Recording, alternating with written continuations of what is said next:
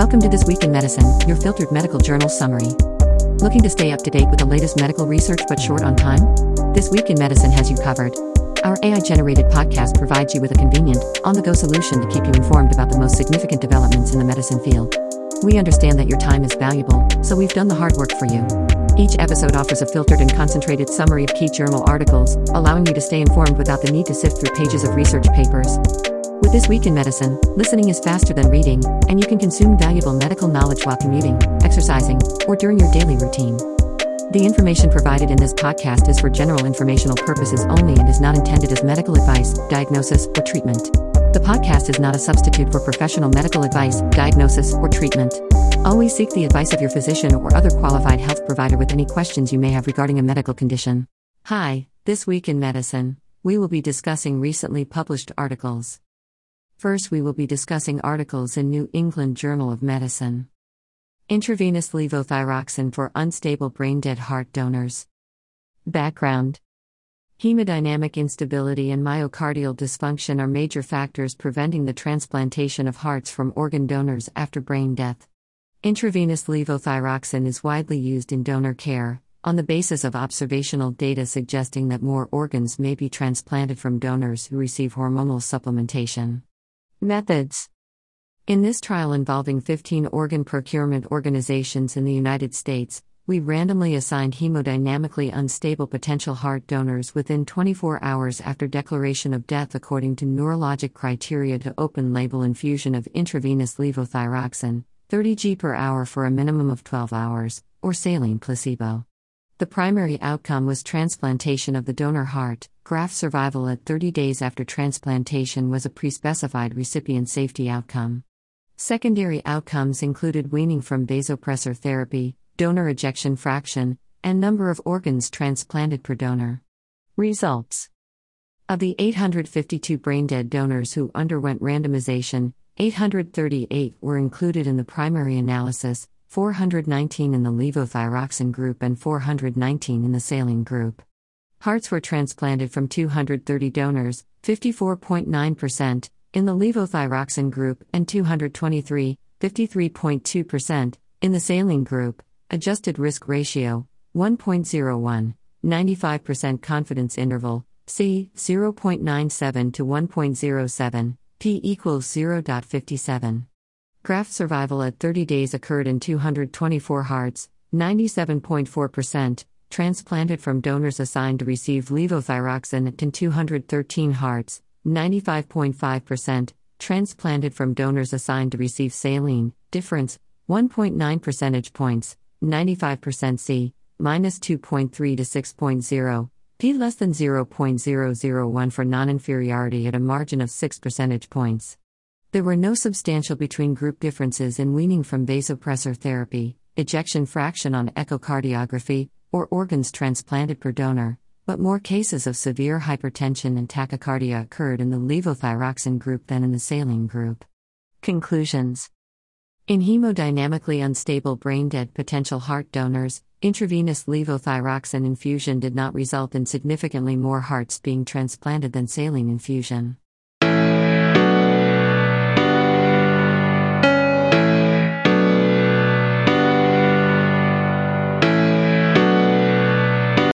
Inhaled amikacin to prevent ventilator-associated pneumonia.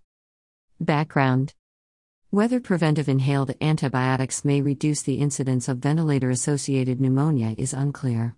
Methods: in this investigator-initiated, multi-center, double-blind, randomized, controlled, superiority trial, we assigned critically ill adults who had been undergoing invasive mechanical ventilation for at least 72 hours to receive inhaled amikacin at a dose of 20 mg per kilogram of ideal body weight once daily or to receive placebo for 3 days. The primary outcome was a first episode of ventilator-associated pneumonia during 28 days of follow-up. Safety was assessed. Results: a total of 850 patients underwent randomization, and 847 were included in the analyses, 417 assigned to the amikacin group and 430 to the placebo group. All 3 daily nebulizations were received by 337 patients, 81%, in the amikacin group and 355 patients, 83%, in the placebo group. At 28 days, ventilator-associated pneumonia had developed in 62 patients, 15%, in the amikacin group and in 95 patients, 22%, in the placebo group.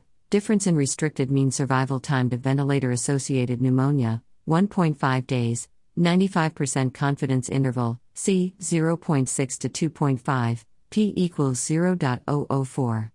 An infection-related ventilator-associated complication occurred in 74 patients, 18%, in the amikacin group and in 111 patients, 26%, in the placebo group. Hazard ratio, 0.66, 95% c. 0.50 to 0.89. Trial-related serious adverse effects were seen in 7 patients, 1.7%, in the amikacin group and in 4 patients, 0.9%, in the placebo group. Conclusions. Among patients who had undergone mechanical ventilation for at least 3 days, a subsequent 3-day course of inhaled amikacin reduced the burden of ventilator-associated pneumonia during 28 days of follow-up.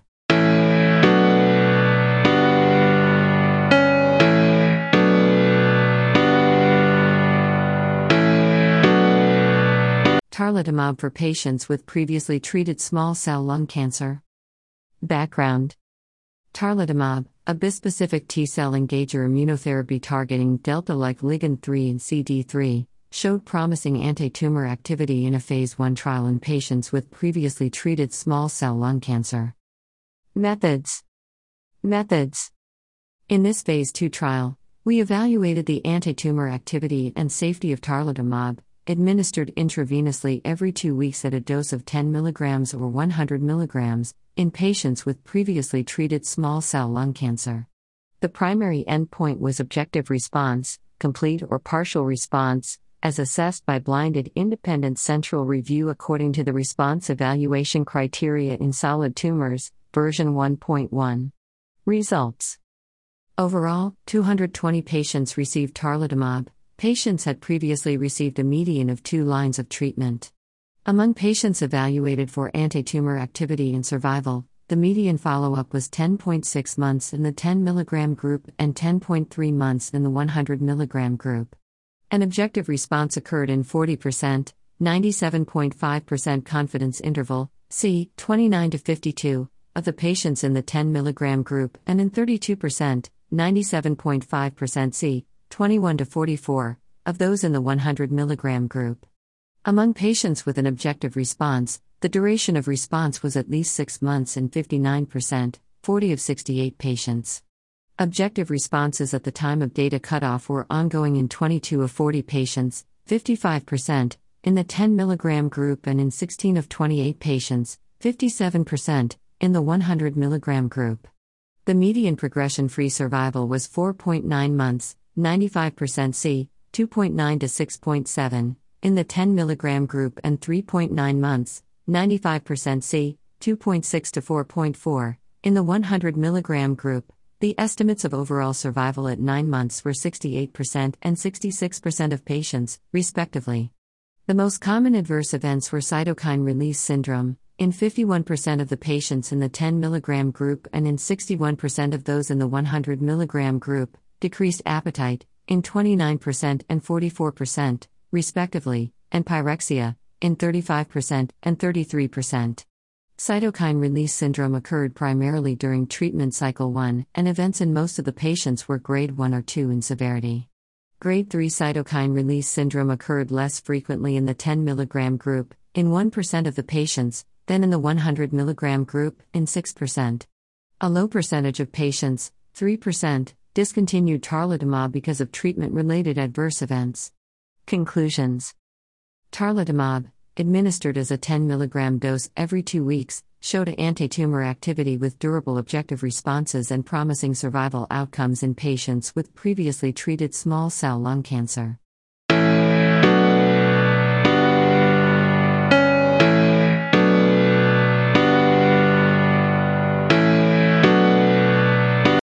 Next article from Journal of American Medical Association.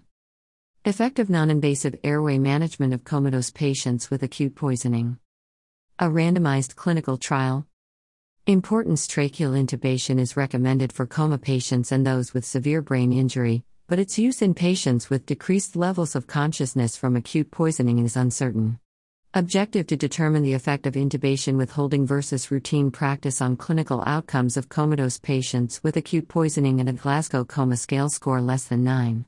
Design, setting, and participants. This was a multi-center, randomized trial conducted in 20 emergency departments and 1 intensive care unit, ICU, that included comatose patients with suspected acute poisoning and a Glasgow Coma Scale score less than 9 in France between May 16, 2021, and April 12, 2023, and followed up until May 12, 2023. Intervention patients were randomized to undergo conservative airway strategy of intubation withholding versus routine practice. Main outcomes and measures. The primary outcome was a hierarchical composite endpoint of in-hospital death, length of ICU stay, and length of hospital stay. Key secondary outcomes included adverse events resulting from intubation as well as pneumonia within 48 hours. Results among the 225 included patients, mean age, 33 years, 38% female, 116, 16%, were in the intervention group and 109, 58%, in the control group. No patients died during the in-hospital stay. There was a significant clinical benefit for the primary endpoint in the intervention group, with a win ratio of 1.85, 95% C, 1.33 to 2.58. In the intervention group, there was a lower proportion with any adverse event, 6% versus 14.7%, absolute risk difference, 8.6%, 95% C, minus 16.6% to minus 0.7%, compared with the control group, and pneumonia occurred in 8, 6.9%, and 16, 14.7%, patients, respectively, absolute risk difference, minus 7.8%, 95% C, minus 15.9% to 0.3%. Conclusions and relevance among comatose patients with suspected acute poisoning. A conservative strategy of withholding intubation was associated with a greater clinical benefit for the composite endpoint of in-hospital death, length of ICU stay, and length of hospital stay.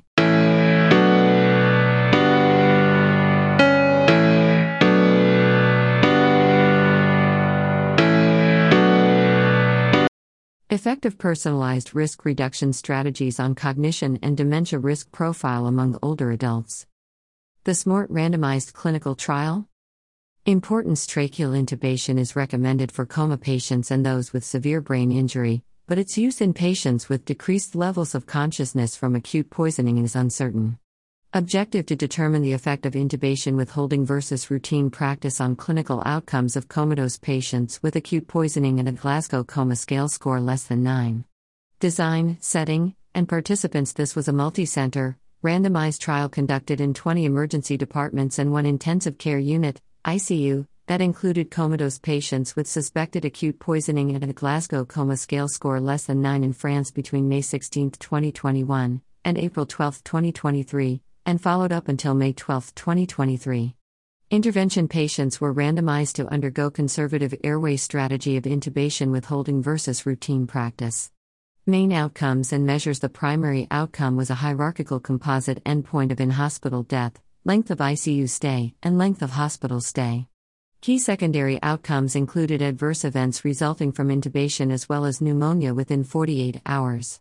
Results among the 225 included patients, mean age, 33 years, 38% female, 116, 16%, were in the intervention group and 109, 58%, in the control group. No patients died during the in-hospital stay.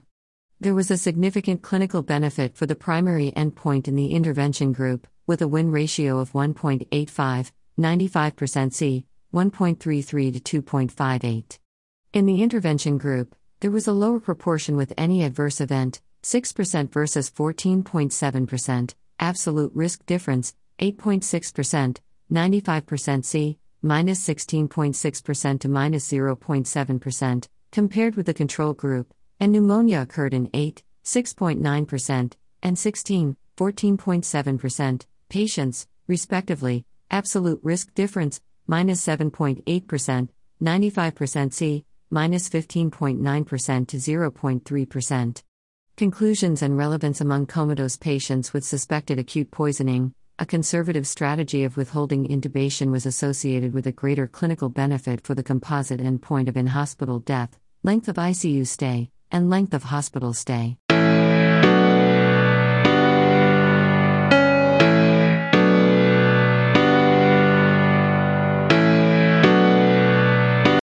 Next article from Annals of Internal Medicine. Inappropriate prescribing to older patients by nurse practitioners and primary care physicians. Background: many U.S. states have legislated to allow nurse practitioners, NPs, to independently prescribe drugs. Critics contend that these moves will adversely affect quality of care. Objective: to compare rates of inappropriate prescribing among NPs and primary care physicians. Design: rates of inappropriate prescribing were calculated and compared for 23,669 NPs and 50,060 primary care physicians who wrote prescriptions for 100 or more patients per year, with adjustment for practice experience, patient volume and risk, clinical setting, year, and state. Setting: 29 states that had granted NPs prescriptive authority by 2019. Patients: Medicare Part D beneficiaries aged 65 years or older in 2013 to 2019. Measurements: inappropriate prescriptions, defined as drugs that typically should not be prescribed for adults aged 65 years or older, according to the American Geriatrics Society's Beers criteria. Results: mean rates of inappropriate prescribing by NPs and primary care physicians were virtually identical. Adjusted odds ratio 0.99, 95% C, 0.97 to 1.01, crude rates 1.63 versus 1.69 per 100 prescriptions, adjusted rates 1.66 versus 1.68. However, NPs were overrepresented among clinicians with the highest and lowest rates of inappropriate prescribing. For both types of practitioners, discrepancies in inappropriate prescribing rates across states tended to be larger than discrepancies between these practitioners within states. Limitation: the Beers criteria addresses the appropriateness of a selected subset of drugs, and may not be valid in some clinical settings. Conclusion: nurse practitioners were no more likely than physicians to prescribe inappropriately to older patients. Broad efforts to improve the performance of all clinicians who prescribe may be more effective than limiting independent prescriptive authority to physicians.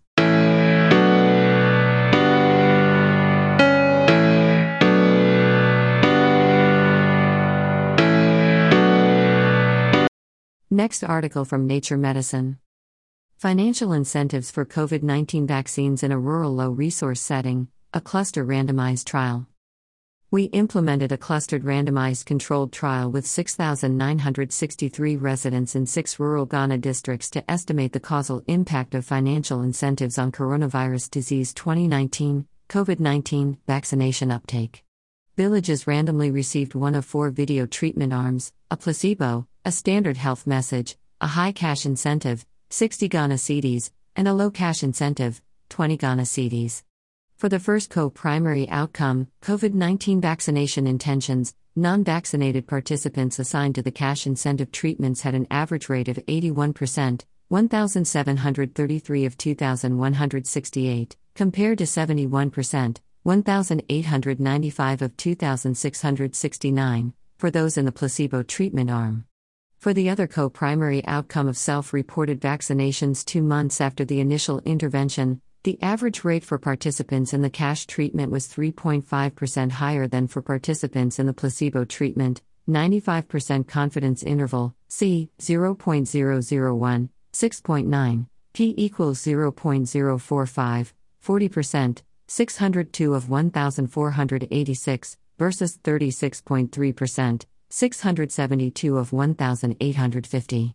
We also verified vaccination status of participants. In the cash treatment arm, 36.6%, 355 of 1,058, of verified participants had at least one dose of the COVID-19 vaccine compared to 30.3%, 439 of 1,544, for those in the placebo, a difference of 6.3%, 95% C, 2.4, 10.2, P equals 0.001. For the intention and the vaccination outcomes, the low cash incentive, 20 Ghana cedis, had a larger positive effect on COVID-19 vaccine uptake than the high cash incentive, 60 Ghana cedis.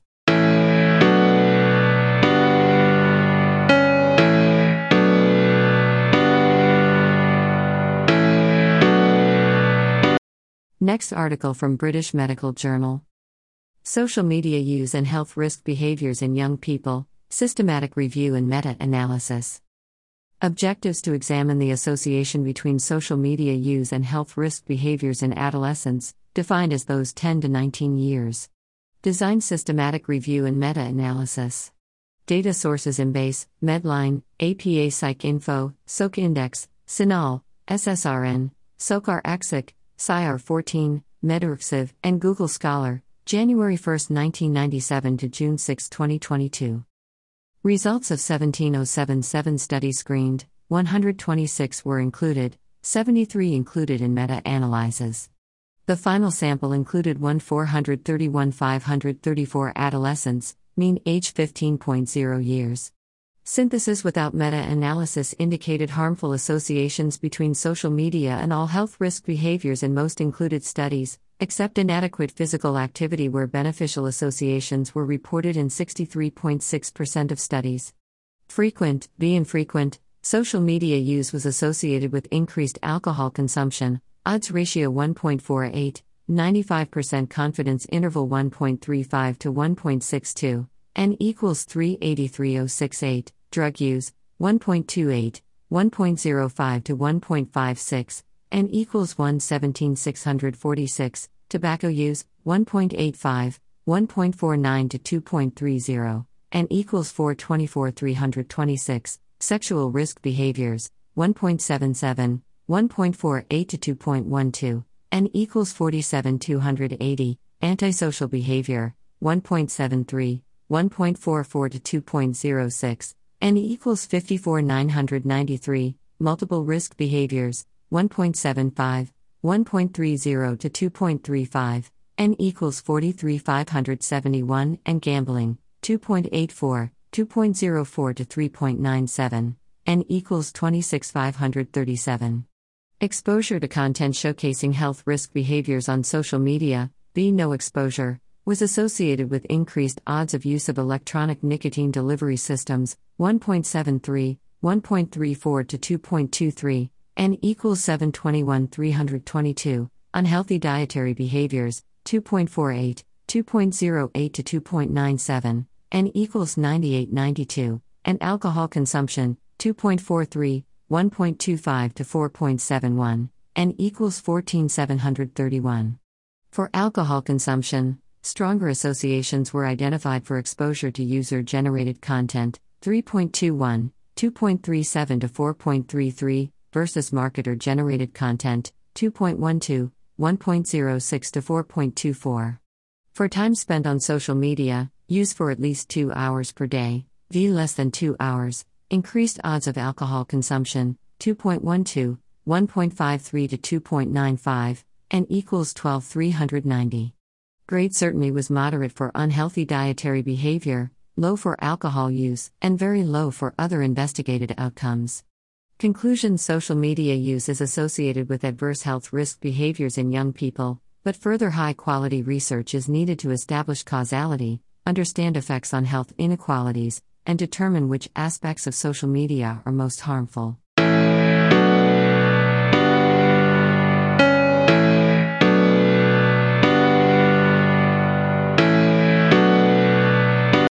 Next article from Lancet.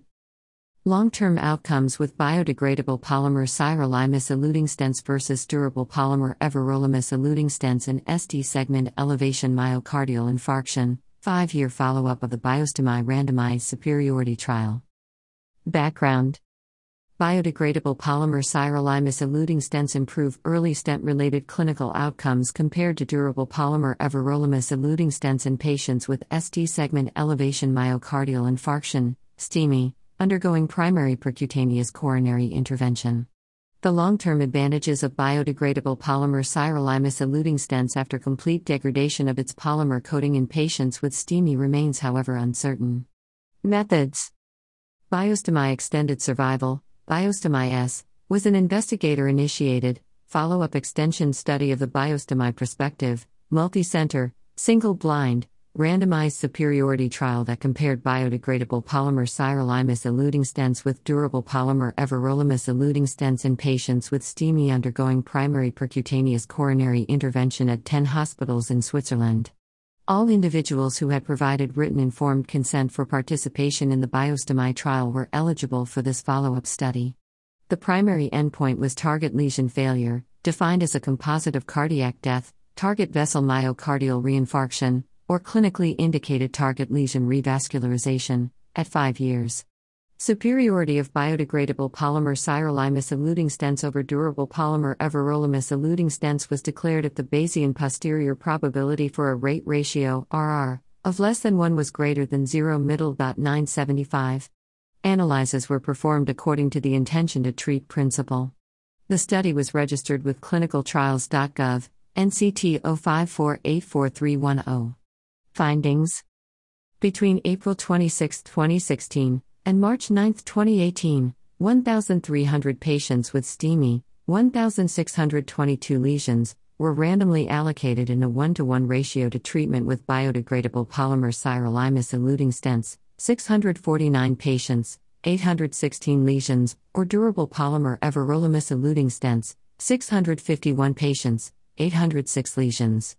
At 5 years, the primary composite endpoint of target lesion failure occurred in 58% patients treated with biodegradable polymer sirolimus-eluting stents and in 11% patients treated with durable polymer everolimus-eluting stents, difference of -3%, RR0 middle.70, 95% Bayesian credible interval 0 middle.51 to 0 middle.95, Bayesian posterior probability for superiority 0 middle.988.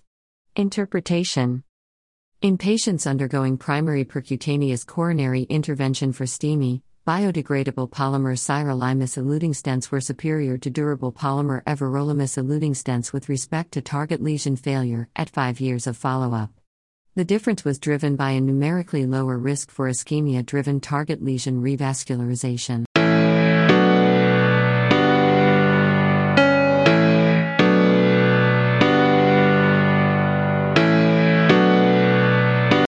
Next article from Journal of Clinical Oncology. 5-year overall survival analysis of the JAPANG study, pemetrexed or vinorelbine plus cisplatin for resected stage 2 FLAN non-squamous non-small cell lung cancer. The JAPANG study is an open-label phase 3 trial evaluating the efficacy of pemetrexed plus cisplatin, PEMP, versus vinorelbine plus cisplatin, NP, as adjuvant chemotherapy in patients with stage 2 FLAN non-squamous non-small cell lung cancer, NSCLC. Here, we report the long follow-up overall survival, OS, data. Eligible patients were randomly assigned to receive either PEMP or NP.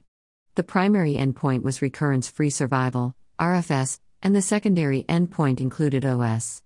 This analysis was performed using data collected 5 years after the last patient enrollment. Among 804 patients enrolled, 783 patients were eligible, 384 for NP and 389 for PEMP. The updated median RFS was 37.5 months in the NP arm and 43.4 months in the PEMP arm with a hazard ratio of 0.95, 95% C, 0.79 to 1.14. At a median follow-up of 77.3 months, the OS rates at 3 and 5 years were 84.1% and 75.6% versus 87.0% and 75.0% with a hazard ratio of 1.04, 95% C, 0.81 to 1.34. This long-term follow-up analysis showed that PEMP had similar efficacy to NP in both RFS and OS for this population, with one of the longest OS data compared with the historical data.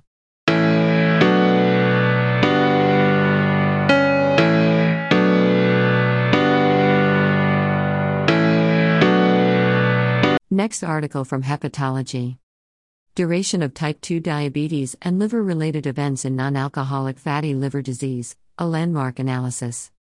Background and aims. We aim to determine the impact of the duration of type 2 diabetes, T2D, on the risk of liver-related events and all-cause mortality in patients with NAFLD. Approach and results.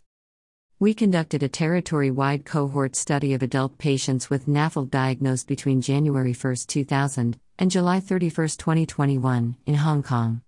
T2D was defined by the use of any anti-diabetic agents, laboratory tests, and/or diagnosis codes. The primary endpoint was liver-related events, defined as a composite endpoint of HCC and cirrhotic complications. To conduct a more granular assessment of the duration of T2D, we employed landmark analysis in 4 different ages of interest: biological age of 40, 50, 60, and 70 years.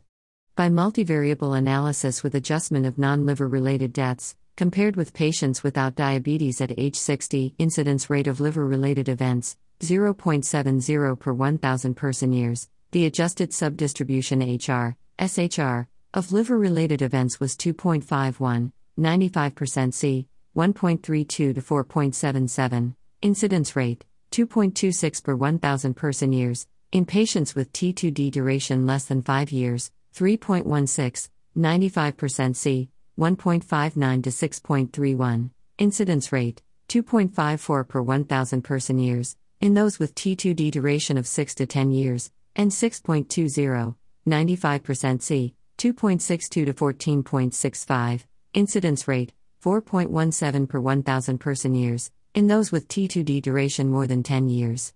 A similar association between the duration of T2D and all-cause mortality was also observed. Conclusions. Longer duration of T2D is significantly associated with a higher risk of liver-related events and all-cause mortality in patients with NAFLD.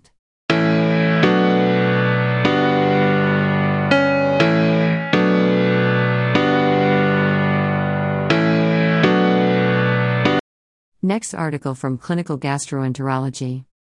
The impact of intermittent fasting on patients with suspected gastroesophageal reflux disease. Background. Lifestyle modifications are often suggested, but the role of diet in GERD is unclear. Intermittent fasting is popular in the media and has demonstrated potential benefits with weight loss and inflammatory conditions as well as alterations in gastrointestinal hormones. Study. Patients who were referred for 96-hour ambulatory wireless pH monitoring off proton pump inhibitor to investigate GERD symptoms were screened for eligibility. Patients were instructed to maintain their baseline diet for the first 2 days of pH monitoring and switch to an intermittent fasting regimen, 16 consecutive hour fast and 8 hours eating window, for the second 2 days. Objective measures of reflux and GERD symptom severity were collected and analyzed. Results. A total of 25 participants were analyzed. 925, 36%, fully adhered to the intermittent fasting regimen, with 2125, 84%, demonstrating at least partial compliance. Mean acid exposure time on fasting days was 3.5% versus 4.3% on non-fasting days. Intermittent fasting was associated with a 0.64 reduction in acid exposure time, 95% C, minus 2.32, 1.05. There was a reduction in GERD symptom scores of heartburn and regurgitation during periods of intermittent fasting, 14.3 versus 9.9, difference of minus 4.46, 95% C, minus 7.6, minus 1.32. Conclusions. Initial adherence to time-restricted eating may be difficult for patients.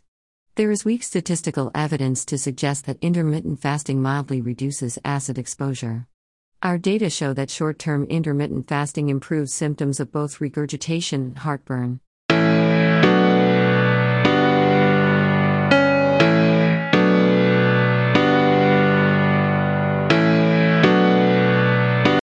Next article from Clinical Infectious Diseases. Prevalence of comorbid factors in patients with recurrent Clostridioides difficile infection in EcoSPR 3, a randomized trial of an oral microbiota-based therapeutic. Background. Although comorbidities are risk factors for recurrent Clostridioides difficile infection, RCD, many clinical trials exclude patients with medical conditions such as malignancy or immunosuppression. In a Phase 3, double-blind, placebo-controlled, randomized trial, EcoSPR 3, fecal microbiota spores, live, VOWST, Seers Therapeutics, hereafter VO, formerly SARE 109, an oral microbiota therapeutic, significantly reduced the risk of RCD at week 8. We evaluated the efficacy of VO compared with placebo in patients with comorbidities and other risk factors for RCT. Methods. Adults with RCT were randomized to receive VO or placebo, 4 capsules daily for 3 days, following standard of care antibiotics. In this post-hoc analysis, the rate of RCT through week 8 was assessed in VO-treated participants compared with placebo for subgroups including I. Charlson Comorbidity Index, CCI, score category 0, 1 to 2, 3 to 4, greater than or equal to 5. 2. Baseline creatinine clearance, less than 30, 30 to 50, greater than 50 to 80, or greater than 80 milliliters/minute. 3. Number of CDI episodes, inclusive of the qualifying episode, 3 and greater than or equal to 4. 4. Exposure to non-CDI targeted antibiotics after dosing, and v. acid-suppressing medication use at baseline. Results. Of 281 participants screened, 182 were randomized, 59.9% female, mean age, 65.5 years. Comorbidities were common with a mean overall baseline age-adjusted CCI score of 4.1, 4.1 in the VO arm and 4.2 in the placebo arm. Across all subgroups analyzed, VO-treated participants had a lower relative risk of recurrence compared with placebo. Conclusions. In this post-hoc analysis, VO reduced the risk of RCT compared with placebo, regardless of baseline characteristics, concomitant medications, or comorbidities.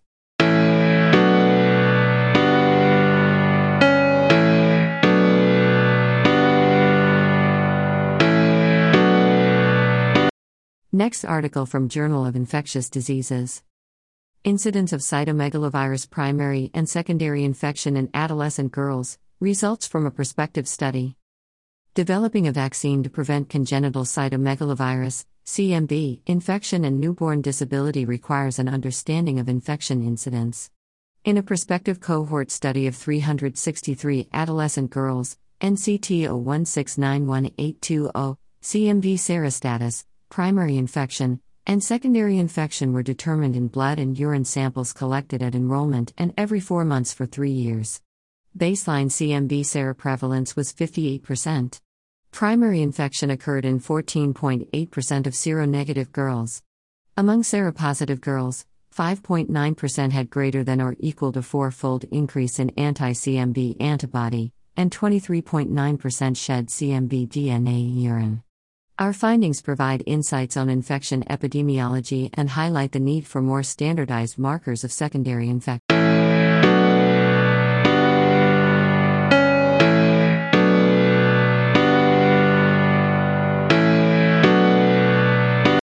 Next article from Journal of Clinical Rheumatology. Hip abductor weakness and its association with new or worsened knee pain, data from the multi-center osteoarthritis study. Objective. Hip abductors, important for controlling pelvic and femoral orientation during gait, may affect knee pain. Our objective was to evaluate the relation of hip abductor strength to worsened or new onset frequent knee pain. Given previously noted associations of knee extensor strength with osteoarthritis in women, we performed sex-specific analyses. Methods. We used data from the multi-center osteoarthritis study. Hip abductor and knee extensor strength was measured. Knee pain was assessed using the Western Ontario and McMaster University's Osteoarthritis Index (WOMIC) questionnaire and a question about frequent knee pain at baseline, 144-month visit, and 8, 16, and 24 months thereafter. Knee pain outcomes were worsened knee pain, 2-point increase in WOMIC pain, and incident frequent knee pain, answering yes to the frequent knee pain question among those without frequent knee pain at baseline. Leg-specific analyses tested hip abductor strength as a risk factor for worsened and new frequent knee pain, adjusting for potential covariates. Additionally, we stratified by knee extensor strength, high versus low. Results.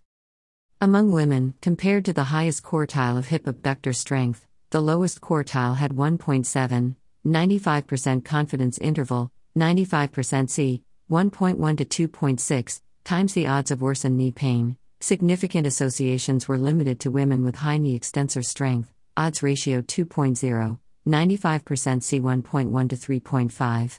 We found no relation of abductor strength to worsening knee pain in men or with incident frequent knee pain in men or women. Conclusion.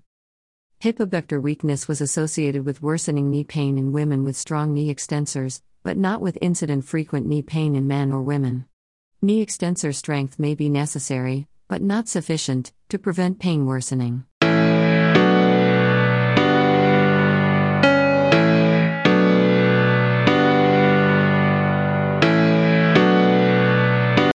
Efficacy and safety of sublingual cyclobenzaprine for the treatment of fibromyalgia, results from a randomized, double-blind, placebo-controlled trial. Objective: to evaluate the efficacy and safety of TNX-102 SL, a once-nightly sublingual formulation of cyclobenzaprine, in reducing pain in patients with fibromyalgia, FM. Methods: Relief was a double-blind, randomized, placebo-controlled trial. Overall, 503 patients received TNX-102 SL 2.8 mg for 2 weeks, followed by 5.6 mg for 12 weeks, 248 patients, or matching placebo, 255 patients. The primary endpoint was change from baseline at week 14 in the weekly average of daily pain scores. Secondary endpoints included Patient Global Impression of Change (PGIC) scores, Fibromyalgia Impact Questionnaire Revised (FIQR) scores, Patient Reported Outcomes Measurement Information System (PROMIS), sleep disturbance and fatigue scores, and daily sleep quality. Safety was assessed by adverse event A reporting. Results: reduction in daily pain from baseline at week 14 was significantly greater with TNX-102 SL, least squares, LS, mean change -1.9, 95% confidence interval, 95% C, -2.1, -1.7, versus placebo, LS mean change -1.5, 95% C -1.7, -1.3, P equals 0.01. TNX-102 SL was not associated with significant improvement in CHIC at week 14 but was associated with improvements in FICR scores, PROMIS scores, and daily sleep quality. Overall, 59.7% of patients receiving TNX-102 SL and 46.3% receiving placebo reported treatment emergent AEs. The most common were oral hypoesthesia, 17.3% with TNX-102 SL versus 0.4% with placebo, oral paresthesia, 5.6% versus 0.4%, respectively, and product taste abnormal, 4.4% versus 0.4%, respectively. Conclusion. In this Phase 3, randomized, controlled trial of patients with FM, treatment with TNX-102 SL was associated with significant reductions in daily pain and was safe and well tolerated.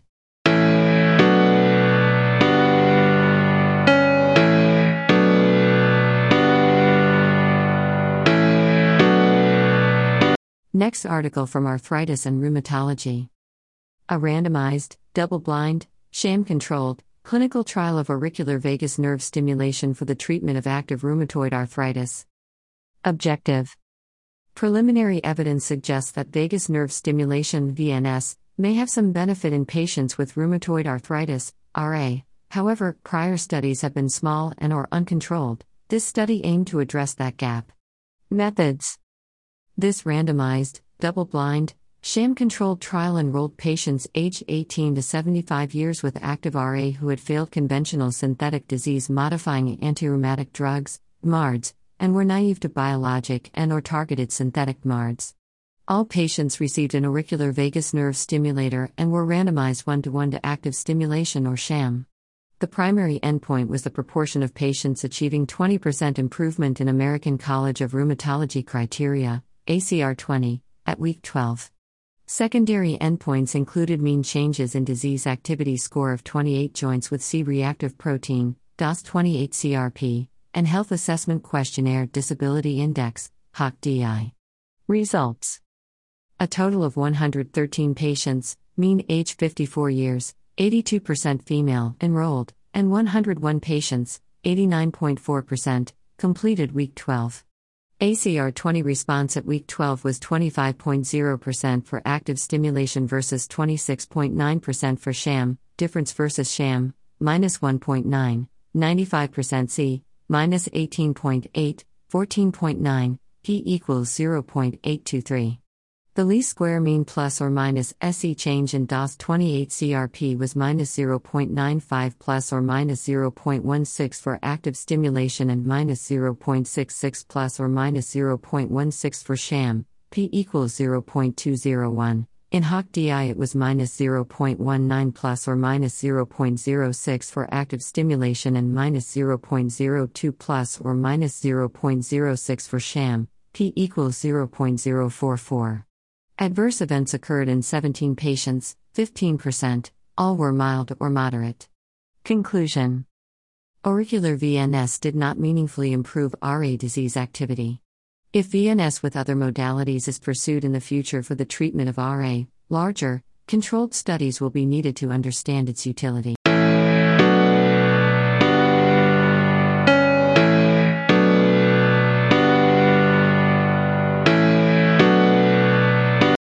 Next article from Circulation: outpatient worsening among patients with mildly reduced and preserved ejection fraction heart failure in the DELIVER trial. Background: hospitalization is recognized as a sentinel event in the disease trajectory of patients with heart failure, HF, but not all patients experiencing clinical decompensation are ultimately hospitalized. Outpatient intensification of diuretics is common in response to symptoms of worsening HF, yet its prognostic and clinical relevance, specifically for patients with HF with mildly reduced or preserved ejection fraction, is uncertain. Methods: in this pre-specified analysis of the DELIVER trial, dapagliflozin evaluation to improve the lives of patients with preserved ejection fraction heart failure, we assessed the association between various non-fatal worsening HF events, those requiring hospitalization, urgent outpatient visits requiring intravenous HF therapies, and outpatient oral diuretic intensification, and rates of subsequent mortality. We further examined the treatment effect of dapagliflozin on an expanded composite endpoint of cardiovascular death, HF hospitalization, urgent HF visit, or outpatient oral diuretic intensification. Results: in DELIVER 4,532, 72%, patients experienced no worsening HF event, whereas 789, 13%, had outpatient oral diuretic intensification, 86, 1%, required an urgent HF visit, 585, 9%, had an HF hospitalization, and 271, 4%, died of cardiovascular causes as a first presentation. Patients with a first presentation manifesting as outpatient oral diuretic intensification experienced rates of subsequent mortality that were higher, 10, 8 to 12, per 100 patient years, than those without a worsening HF event, 4, 3 to 4, per 100 patient years, but similar to rates of subsequent death after an urgent HF visit, 10, 6 to 18, per 100 patient years. Patients with an HF hospitalization as a first presentation of worsening HF had the highest rates of subsequent death, 35, 31 to 40, per 100 patient years. The addition of outpatient diuretic intensification to the adjudicated DELIVER primary endpoint, cardiovascular death, HF hospitalization or urgent HF visit, increased the overall number of patients experiencing an event from 1122 to 1731, a 54% increase. Dapagliflozin reduced the need for outpatient diuretic intensification alone, hazard ratio, 0.72, 95% C, 0.64 to 0.82, and when analyzed as a part of an expanded composite endpoint of worsening HF or cardiovascular death, hazard ratio, 0.76, 95% C, 0.69 to 0.84. Conclusions: in patients with HF with mildly reduced or preserved ejection fraction, worsening HF requiring oral diuretic intensification and ambulatory care was frequent, adversely prognostic, and significantly reduced by dapagliflozin.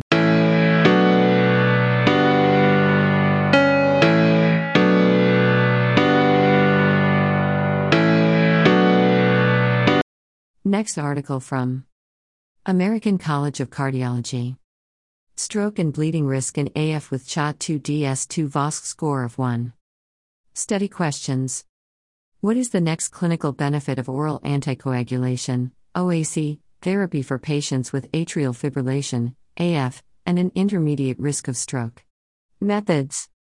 The AF in Norway, AFMER, Study is a cohort study of patients in Norway with linkage between a patient registry, prescription database, and cause of death registry. All adult patients with a diagnosis of AF and a non-sex characteristic CHA2DS2 VOSC score of 1 between 2011 and 2018 were included in the analysis. Patients with mitral stenosis or mechanical heart valve as well as those with prevalent use of OAC at baseline were excluded. Patients were followed until the first incidence of ischemic stroke, intracranial hemorrhage, increase in CHA2DS2 VOSC score, or study period ended. Other outcomes assessed include major bleeding, defined as a hospitalization or death from intracranial bleed, gastrointestinal bleed, or fatal bleed from another site. One-year incidence rates were calculated and Cox regression models compared outcomes for patients who did and did not receive OAC therapy. Results: a total of 34,460 patients with AF and non-sex CHA2DS2 VOSC score of 1 were identified. The incidence rate of ischemic stroke was 0.51 per 100 patient years among OAC users and 1.05 per 100 patient years among non-users. Adjusted hazard ratio, R, 0.47, 95% confidence interval, C, 0.37 to 0.59. The incidence rate of intracranial hemorrhage was 0.28 per 100 patient years among OAC users and 0.19 per 100 patient years among non-users, R, 1.23, 95% C, 0.88 to 1.72. Major bleeding was more common among OAC users than non-users, R, 1.37, 95% C, 1.16 to 1.63. The overall combined outcome of ischemic stroke, major bleeding, and mortality was lower among OAC users than non-users, R, 0.57, 95% C, 0.51 to 0.63. Conclusions. The authors conclude that OAC use is associated with overall favorable clinical outcomes in patients with AF at intermediate risk of stroke.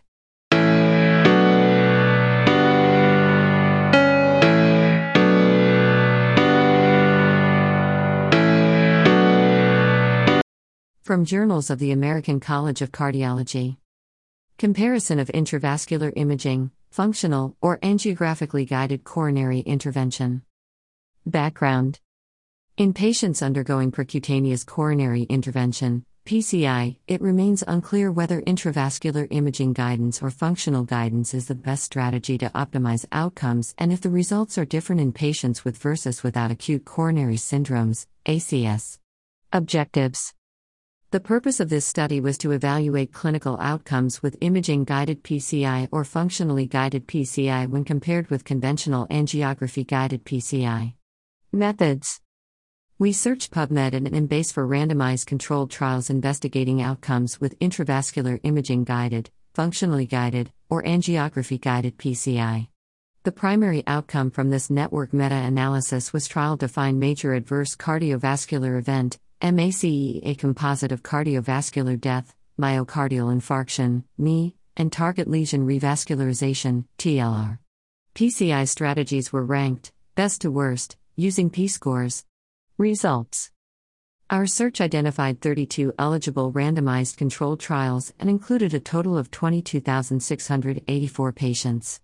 Compared with angiography-guided PCI, intravascular imaging-guided PCI was associated with reduced risk of MACE, relative risk, RR, 0.72, 95% C, 0.62 to 0.82, cardiovascular death, RR, 0.56, 95% C, 0.42 to 0.75, MI, RR, 0.81, 95% C, 0.66 to 0.99, stent thrombosis, RR, 0.48, 95% C, 0.31 to 0.73, and TLR, RR, 0.75, 95% C, 0.57 to 0.99.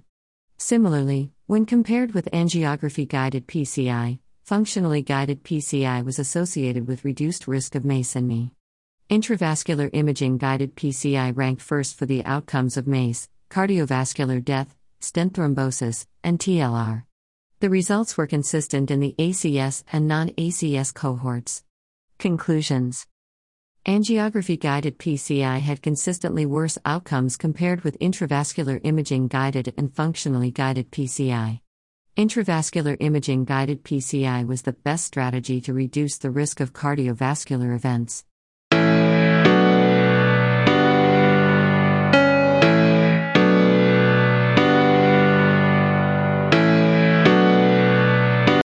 Next article from Journal of Clinical Endocrinology and Metabolism.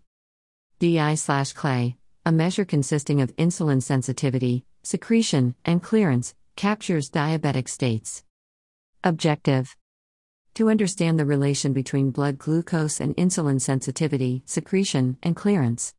Methods: we performed a hyperglycemic clamp, a hyperinsulinemic euglycemic clamp, and an oral glucose tolerance test, OGTT, in 47, 16, and 49 subjects with normal glucose tolerance, NGT, impaired glucose tolerance, IGT, and type 2 diabetes mellitus, T2DM, respectively.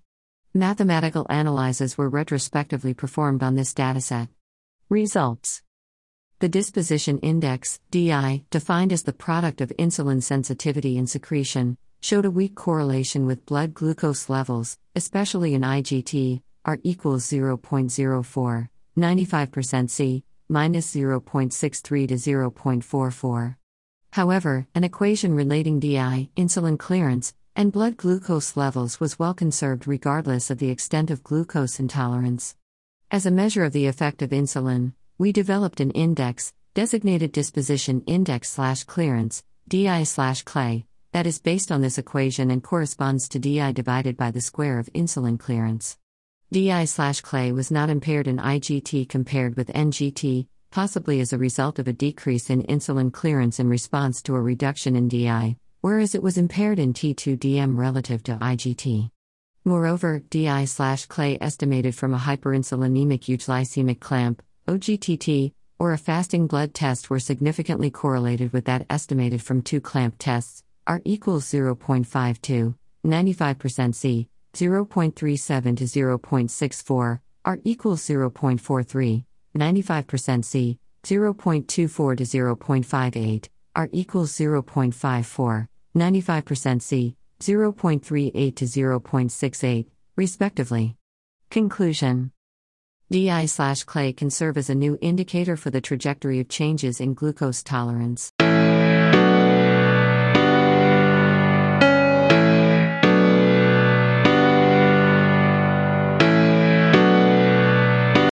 Next article from Neurology.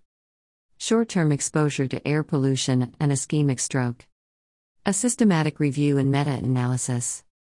Background and objectives: approximately 5 million fatalities occur annually due to stroke, along with its substantial effects on patient well-being and functional impairment. Research has established a connection between extended exposure to air pollutants and ischemic stroke. However, the link between short-term exposure to air pollutants and stroke remains less definitive. Methods: a comprehensive search was conducted on Medline, Scopus, the Cochrane Central Register of Controlled Trials, Central, and Web of Sciences databases up until February 2023, without any language restrictions. The inclusion criteria encompassed observational or interventional studies that examine the correlation between short-term exposure to air pollutants, carbon monoxide, CO, sulfur dioxide, SO2, nitrogen dioxide, NO2, ozone, O3, and particulate matter with diameters of less than 1 micrometer, less than 2.5 micrometers, or less than 10 micrometers, PM1, PM2.5, and PM10, with the incidence and mortality of ischemic stroke. Short-term exposure was defined as exposure occurring within 5 days of the onset of stroke. Results: a total of 18,035,408 cases of ischemic stroke were included in the analysis, derived from 110 observational studies. Asia accounted for most included studies, representing 58.8% of the total. By contrast, Europe and the Americas contributed 24.6% and 16.7% of the studies, respectively. Notably, none of the included studies were conducted in Africa. Stroke incidence was significantly associated with an increase in the concentration of NO2, RR equals 1.28, 95% C 1.21 to 1.36, O3, RR equals 1.05, 95% C 1.03 to 1.07, CO, RR equals 1.26, 95% C 1.21 to 1.32, SO2, RR equals 1.15, 95% C 1.11 to 1.19, PM1, RR equals 1.09, 95% C 1.06 to 1.12, PM2.5, RR equals 1.15, 95% C 1.13 to 1.17, and PM10, RR equals 1.14, 95% C 1.12 to 1.16. Moreover, an increase in the concentration of NO2, RR equals 1.33, 95% C 1.07 to 1.65, SO2, RR equals 1.60, 95% C 1.05 to 2.44, PM2.5, RR equals 1.09, 95% C 1.04 to 1.15, and PM10, RR equals 1.02, 95% C 1.00 to 1.04, was associated with an increase in stroke mortality. Discussion: There is a strong and significant correlation between gaseous and particulate air pollutants and the occurrence and mortality rates of stroke. This close temporal association underscores the importance of implementing global initiatives to develop policies aimed at reducing air pollution. By doing so, alleviate the burden of ischemic stroke and its consequences.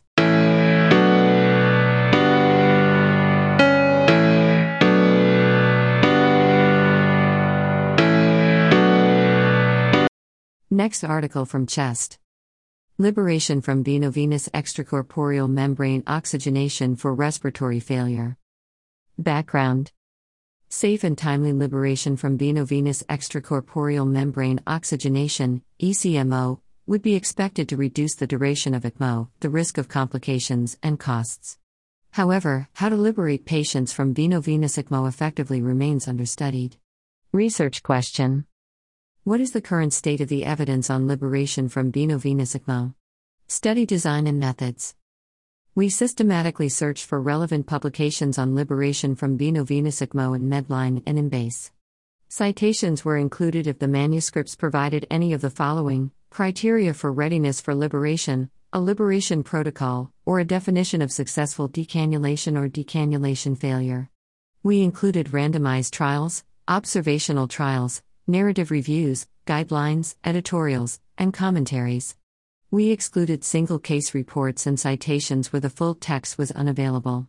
Results: We screened 1,467 citations to identify 39 key publications on liberation from veno-venous ECMO.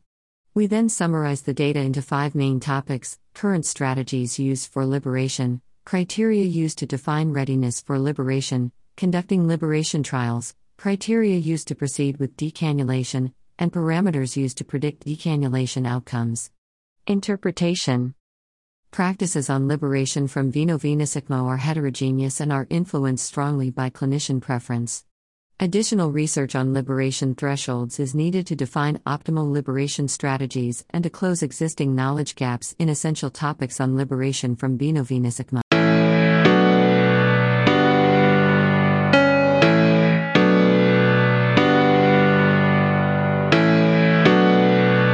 Next article from the American Journal of Respiratory and Critical Care Medicine. Indoor pollution and lung function decline in current and former smokers, spiromex air. Rationale: Indoor pollutants have been associated with chronic obstructive pulmonary disease morbidity, but it is unclear whether they contribute to disease progression.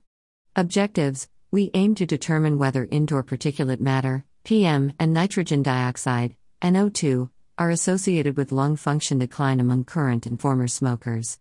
Methods: Of the 2,382 subjects with a history of smoking in spiromex air, 1,208 participants had complete information to estimate indoor PM and NO2, using individual-based prediction models, in relation to measured spirometry at 2 or more clinic visits. We used a 3-way interaction model between time, pollutant, and smoking status and assessed the indoor pollutant-associated difference in FEV1 decline separately using a generalized linear mixed model. Measurements and main results: Participants had an average rate of FEV1 decline of 60.3 ml/year for those currently smoking compared with 35.2 ml/year for those who quit. The association of indoor PM with FEV1 decline differed by smoking status. Among former smokers, every 10 microgram/M3 increase in estimated indoor PM was associated with an additional 10 ml/year decline in FEV1, P equals 0.044. Among current smokers, FEV1 decline did not differ by indoor PM. The results of indoor NO2 suggest trends similar to those for PM2.5 aerodynamic diameter. Conclusions: former smokers with chronic obstructive pulmonary disease who live in homes with high estimated PM have accelerated lung function loss, and those in homes with low PM have lung function loss similar to normal aging. In-home PM exposure may contribute to variability in lung function decline in people who quit smoking and may be a modifiable exposure.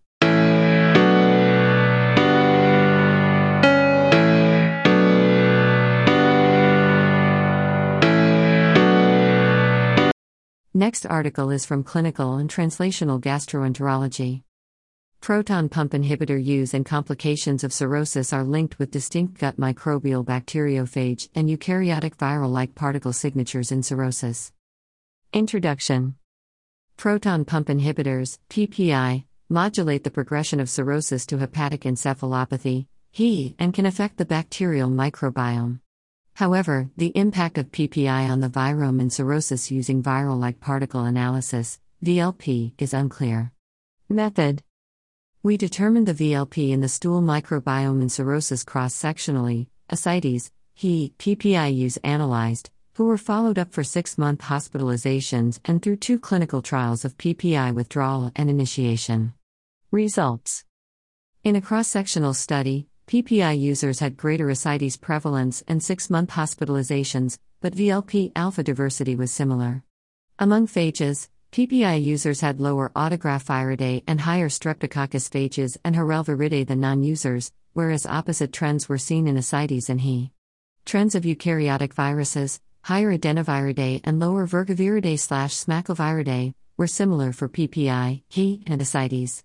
21% were hospitalized, mostly due to HE. Alpha diversity was similar in the hospitalized/non-hospitalized/not groups. Higher gaucheriovirinae and lower CRS phages were related to hospitalizations such as HE-related cross-sectional VLP changes. As part of the clinical trial, PPIs were added and withdrawn in 2 different decompensated groups over 14 days. No changes in alpha diversity were observed. Withdrawal reduced CRS phages, and initiation reduced gaucheriovirinae and Bacteroides phages. Conclusion. In cirrhosis, PPI use has a gut microbial VLP phage signature that is different from that in HE and ascites, and VLP changes are linked with hospitalizations over 6 months, independent of clinical biomarkers. Eukaryotic virus patterns were consistent across PPI use, HE, and ascites, indicating a relationship with the progression of cirrhosis. PPIs alone showed modest VLP changes with withdrawal or initiation. Distinct phage and eukaryotic viral patterns are associated with the use of PPIs in cirrhosis.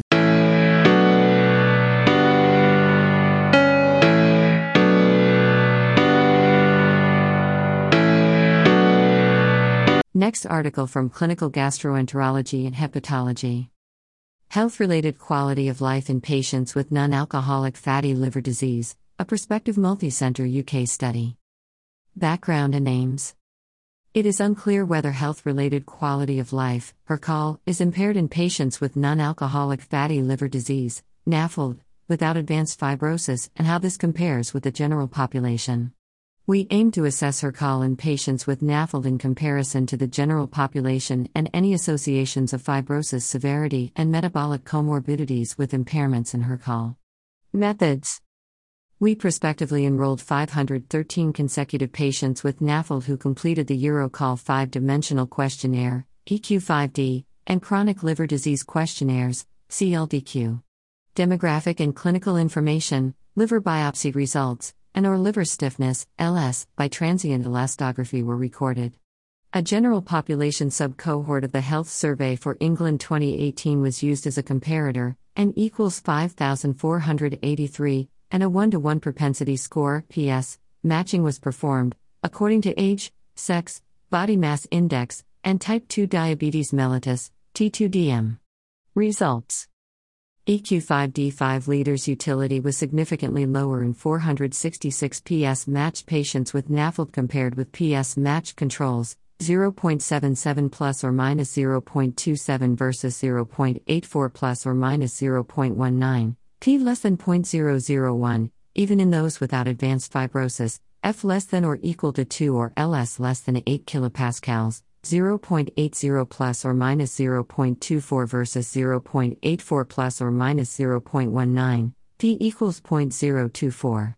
Hercall measures, EQ5D5 liters, EQ-VAS, CLDQ, did not differ between patients with NAFLD with and without advanced fibrosis. LS was independently associated with lower EQ5D5 liters in all patients with NAFLD but not in those without advanced fibrosis. In the latter, lower EQ5D5 liters was associated with female sex, T2DM, and depression. Conclusions: patients with NAFLD, even those without advanced fibrosis, have worse Hercall compared with the general population.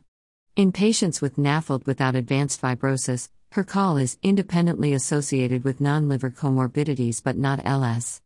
Multidisciplinary management is therefore required in NAFLD, irrespective of fibrosis severity.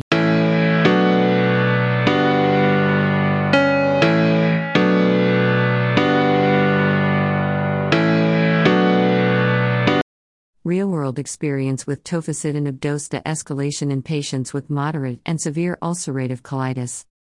Background and aims: tofacitinib is associated with sustained steroid-free remission in patients with ulcerative colitis, UC, with the lowest effective dose recommended for maintenance therapy.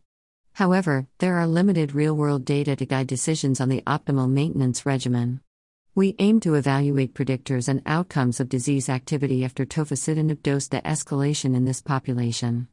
Methods included were adults with moderate severe UC treated with tofacitinib between June 2012 and January 2022. The primary outcome was evidence of UC disease activity-related events, hospitalization/surgery, corticosteroid initiation, tofacitinib dose increase, or therapy switch.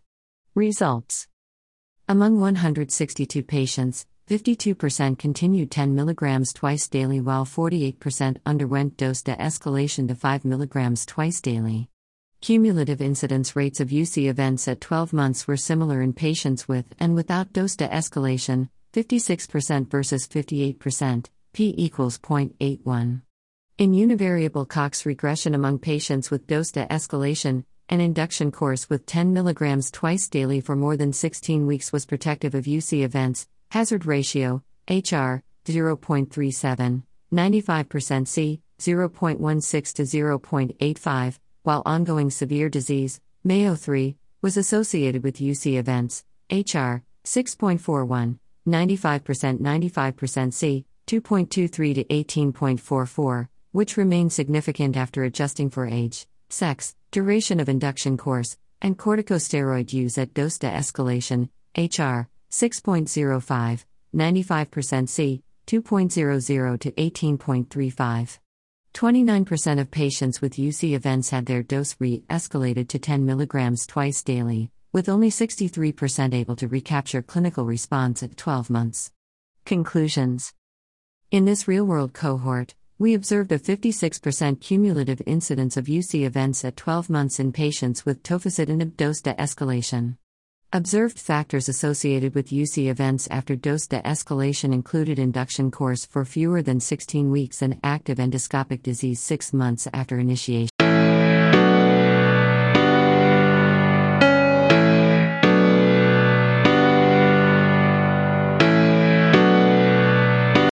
Real-world experience with tofacitinib dose de-escalation in patients with moderate and severe ulcerative colitis.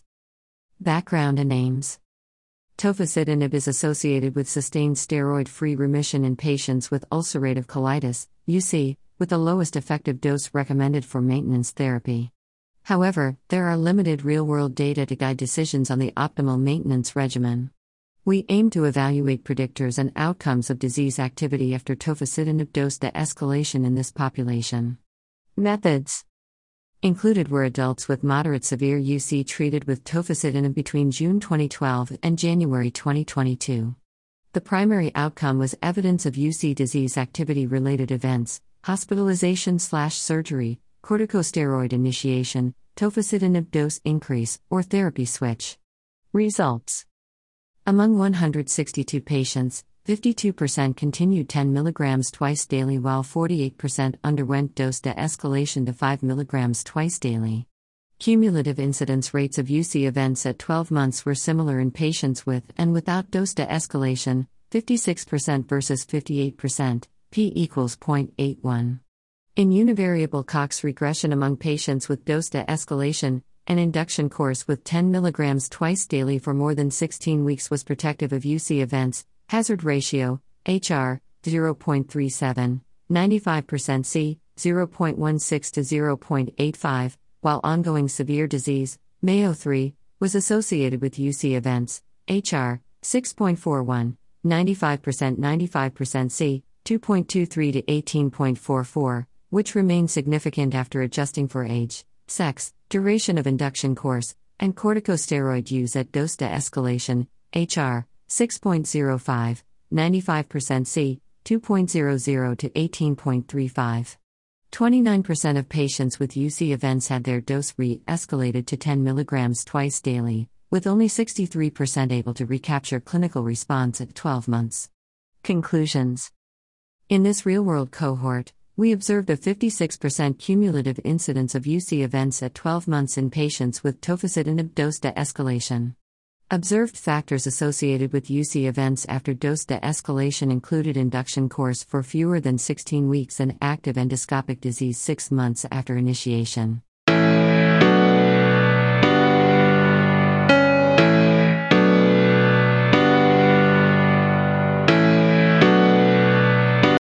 Next article is from Clinical Journal of Kidney International. Changes in bone quality after treatment with etalcalcetide. Introduction. Secondary hyperparathyroidism is associated with osteoporosis and fractures. Etalcalcetide is an intravenous calcimimetic for the control of hyperparathyroidism in patients on hemodialysis. Effects of etalcalcetide on the skeleton are unknown. Methods. In a single-arm, open-label, 36-week prospective trial, we hypothesized that etalcalcetide improves bone quality and strength without damaging bone tissue quality. Participants were 18 years or older, on hemodialysis greater than or equal to 1 year, without calcimimetic exposure within 12 weeks of enrollment. We measured pretreatment and post-treatment areal bone mineral density by dual-energy X-ray absorptiometry, central skeleton trabecular microarchitecture by trabecular bone score, and peripheral skeleton volumetric bone density, geometry, microarchitecture, and estimated strength by high-resolution peripheral quantitative computed tomography. Bone tissue quality was assessed using quadruple label bone biopsy in a subset of patients. Paired t-tests were used in our analysis. Results. 22 participants were enrolled, 13 completed follow-up, mean plus or minus age 51 plus or minus 14 years, 53% male and 15% white. 5 underwent bone biopsy, mean plus or minus age 52 plus or minus 16 years and 80% female. Over 36 weeks, parathyroid hormone levels declined 67% plus or minus 9%, p less than 0.001, areal bone mineral density at the spine, femoral neck and total hip increased 3% plus or minus 1%, 7% plus or minus 2%, and 3% plus or minus 1%, respectively, p less than 0.05. Spine trabecular bone score increased 10% plus or minus 2%, p less than 0.001, and radius stiffness and failure load trended to a 7% plus or minus 4%, p equals 0.05, and 6% plus or minus 4% increase, p equals 0.06, respectively. Bone biopsy demonstrated a decreased bone formation rate, mean difference minus 25 plus or minus 4 mu m3 mu m2 per year, p less than 0.01. Conclusions. Treatment with etalcalcetide for 36 weeks was associated with improvements in central skeleton areal bone mineral density and trabecular quality and lowered bone turnover without affecting bone material properties.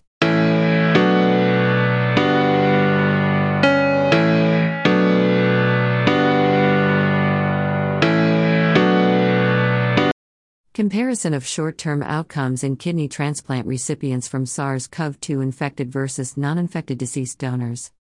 Background: acceptable post-transplant outcomes were reported in kidney transplant recipients from donors with coronavirus disease 2019, COVID-19. However, there are no comparative studies with well-matched controls.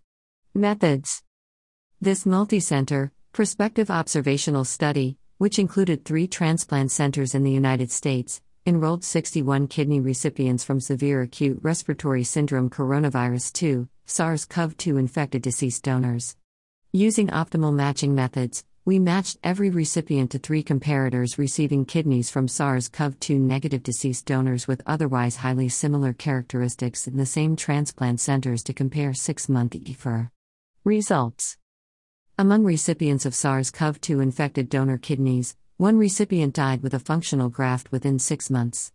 Mean 6-month EFR was not significantly different between SARS-CoV-2 infected and non-infected donor groups, 55 plus or minus 21 and 57 plus or minus 25 ml per minute per 1.73 square meters, respectively, p equals 0.61. 6-month EFR in recipients from SARS-CoV-2 infected donors who died of reasons other than COVID-19 was not significantly different from those from SARS-CoV-2 negative donors, 58 plus or minus 22 and 56 plus or minus 25 ml per minute per 1.73 square meters, respectively, p equals 0.51. However, recipients from donors who died of COVID-19 had significantly lower 6-month EFR than those from SARS-CoV-2 negative donors, 46 plus or minus 17 and 58 plus or minus 27 ml per minute per 1.73 square meters, respectively, p equals 0.03. No donor to recipient SARS-CoV-2 transmission was observed.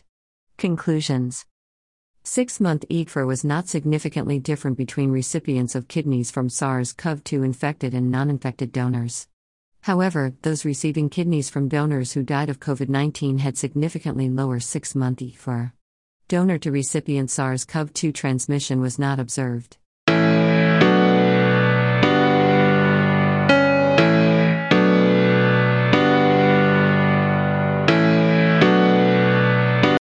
Next article is from Kidney International Reports. Prospective cohort study of soluble urokinase plasminogen activation receptor and cardiovascular events in patients with CKD. Introduction. Soluble urokinase plasminogen activation receptor, SUPAR, is an immune-derived pathogenic factor for kidney and atherosclerotic disease. Whether the association between SUPAR and cardiovascular, CV, outcomes is dependent on the severity of underlying kidney disease is unclear. Methods. We measured serum SUPAR levels in 4,994 participants, mean age 60 years, 60% men, 36% with diabetes mellitus, mean estimated glomerular filtration rate, E for 49 milliliters per minute per 1.73 square meters, SD18, of the German chronic kidney disease, GCKD, cohort and examined its association with all-cause death, CV death and major CV events, MACE, across the range of EFR and urine albumin to creatinine ratio, UACR. Results. The median SUPAR level was 1771 pg/ml in terquartile range, IQR 1447 to 2254 pg/ml. SUPAR levels were positively and independently correlated with age, EFR, Walker, and parathyroid hormone levels. There were 573 deaths, including 190 CV deaths, and 683 MACE events at a follow-up time of 6.5 years.